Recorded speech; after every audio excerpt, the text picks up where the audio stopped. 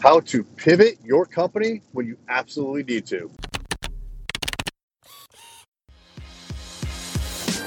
Hey there, I'm Eric Olson. And I'm Kevin Daisy. Join us on our journey to building a $100 million company. What's happening? I am Eric J. Olson. Sometimes you have to bite the bullet and make an incredibly difficult decision to change your company. Now, I've done this at Array Digital. So Kevin and I, about 4 years ago, we had to completely change our business model.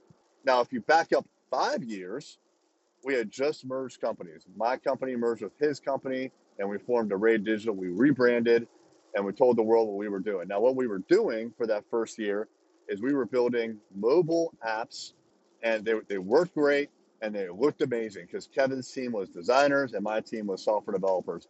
And we were busy. We were really busy that first year until we weren't busy. So for whatever reason, the work just kind of dried up. It took about 3, 4, 5 months to realize what was going on. But our software development projects were coming to a conclusion, as all projects do. By definition, a project has a start date and an end date. So they were wrapping up, and we were not getting a whole lot of bites on new software development projects, new mobile apps. So we had people that we were talking to. We had people that were saying, oh, yeah, I'm definitely going with you, but they weren't going with us. And so we projected that we were going to have a problem because we had a bench full of expensive software developers, and we didn't really have anything for them to do. And so as this kind of doomsday got a little bit closer, we realized, we got a problem.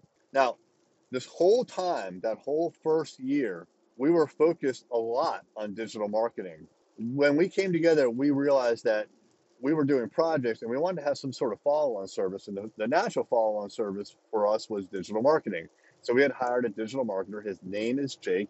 He no longer works for us, but he was there in the very beginning. And so after these projects concluded, some of them would become digital marketing projects. And as a software person, I didn't know, I was not convinced that this digital marketing thing actually added value. I did not understand what he was doing. And so I spent that entire year studying digital marketing. I mean, I read everything that I could, every blog, every book I could get my hands on. I went to webinars. I searched the internet. I sat with him for hours upon hours. And I figured it out over the course of the year. And when I figured it out, I had realized, you know what? This is actually where the value is here, because we could build something for them, which is cool. But the point of building something for them is that they get business. And there were too many times where we had built something for a client, given it to them, and then they did not market it. And as a company that had just invested 3, 6, 12 months into this client for their product, when they just said, whatever, and they never did anything with it, it was incredibly deflating to us. And so we knew that we needed to help our clients. We knew that they needed help with marketing. So we had tiptoed into that even before Array Digital, but with Jake coming on board, now we had a guy. And so we had already been doing digital marketing. And but we hadn't thought about only doing that. When this cash crunch projection was coming up, what I did is I took a look at all of our revenue sources. And we had about 4 different revenue sources. 3 of them were really just mobile apps and different parts of it. And then one of them was digital marketing. And going into the new year, I did an analysis where I said, okay, well, based on the contracts that we have in place right now, which of these 4 services, if any, are projected to be profitable by the end of the year, and which ones will lose money?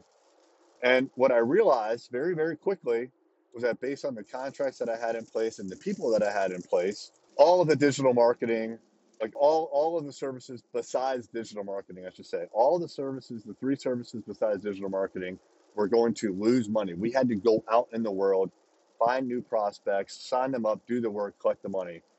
And in particular with mobile apps, we were going to have to go source $700,000 of new work that we didn't know at that time, like it wasn't identified.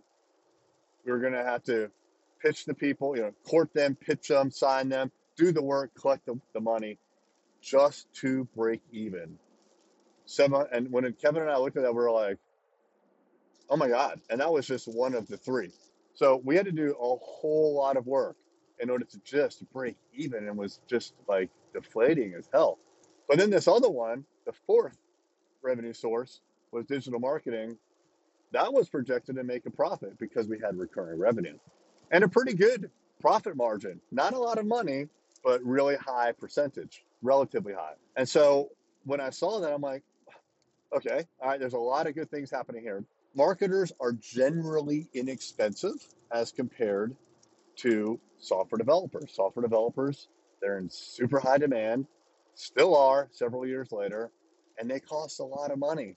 But marketers are probably two-thirds of the price. No, maybe, yeah, two-thirds to 50%, I would say, of the price of a software developer.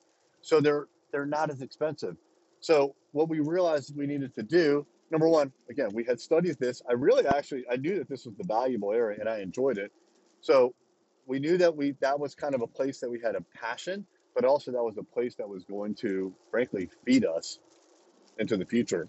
And so we pivoted after some discussion, and it wasn't much, frankly. Once we had the numbers, we knew what we needed to do.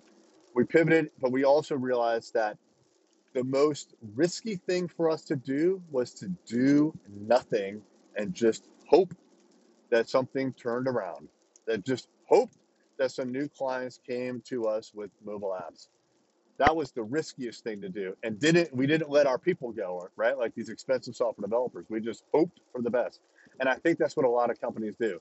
They say, well, we're just a software development company. We build mobile apps, and that's just what we do. And if, we can't find work, we're just going to get smaller. We didn't want to do that.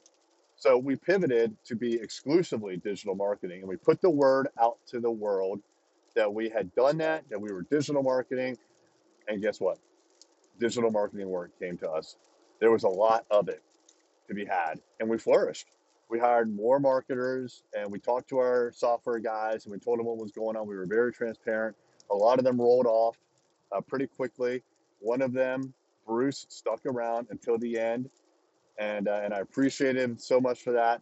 So he helped us transition, and for that, we helped him transition onto one of our clients' projects that needed software development, and he started his own company. It was a win-win-win for us, for Bruce, and for our client.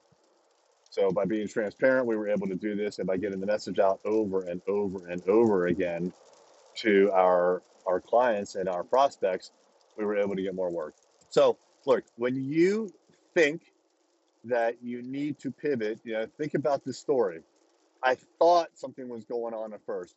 Then I looked at the data, and then I made a conclusion, and then we committed to that course of action completely.